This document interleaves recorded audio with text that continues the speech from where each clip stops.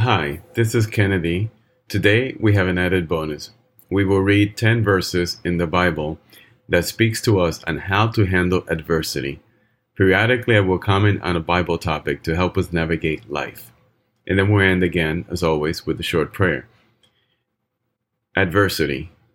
Let's start by looking at 2 Corinthians 4, 8 through 9. We are afflicted in every way, but not crushed. Perplexed, but not driven to despair, persecuted, but not forsaken, struck down, but not destroyed. 1 Peter 5:10. And after you have suffered a little while, the God of all grace, who has called you to his eternal glory in Christ, will himself restore, confirm, strengthen, and establish you. Proverbs 24:10. If you faint in the day of adversity, your strength is small. Philippians 4:12-13. I know how to be brought low, and I know how to abound.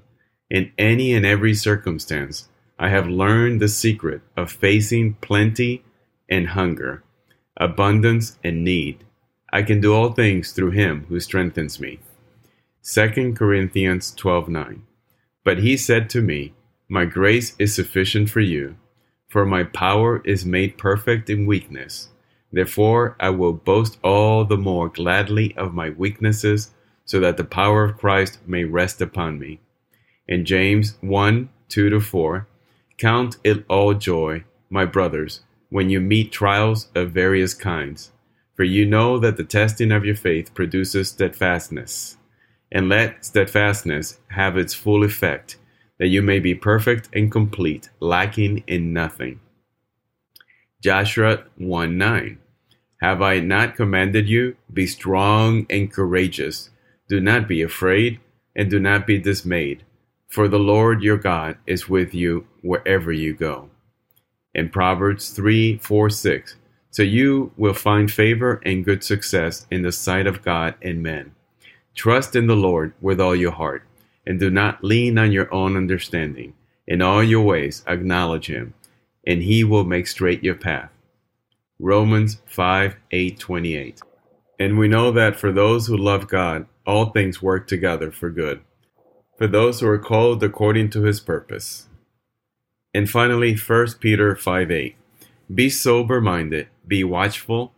Your adversary, the devil, prowls around like a roaring lion, seeking someone to devour. So let us pray. Father God, thank you for speaking to us through the Bible, through your word. Thank you for guiding us in our moments of most need. Lord, when we're facing adversity, you tell us not to worry, Lord. You tell us that in every way, not to be crushed, not to despair. And Lord, you tell us that our suffering is only for a little while until you come, and that all will be good with your grace. Lord, you give us strength through your words. You tell us to stay strong. You tell us that even though we're brought low, you will give us plenty, Lord. You will lift us up. And you also tell us, Lord, that your grace is more than sufficient for us. And you tell us to count all joy, and that anything that may seem like a trial is actually a blessing from you, Father God. So, Father, we trust you, we believe you, we depend on you.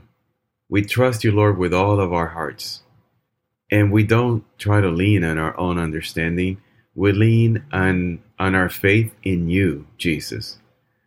We lean in your eternal love, Lord. We lean into your promise to us, Lord, that through the death of Jesus on that cross, we were made righteous, Lord. So no matter what the adversity in our life, no matter what comes our way, we know that we are strong in you, Lord. We know that our purpose here is just to fulfill your purpose for us, Lord, and to give you glory. And so no matter what is in our life, what we're facing, we know to remain strong. And we know that all we need to do, Lord, is to put our trust and our faith in you. So come, Lord, send us your Holy Spirit. We ask this always in your Son's name, Jesus. Amen.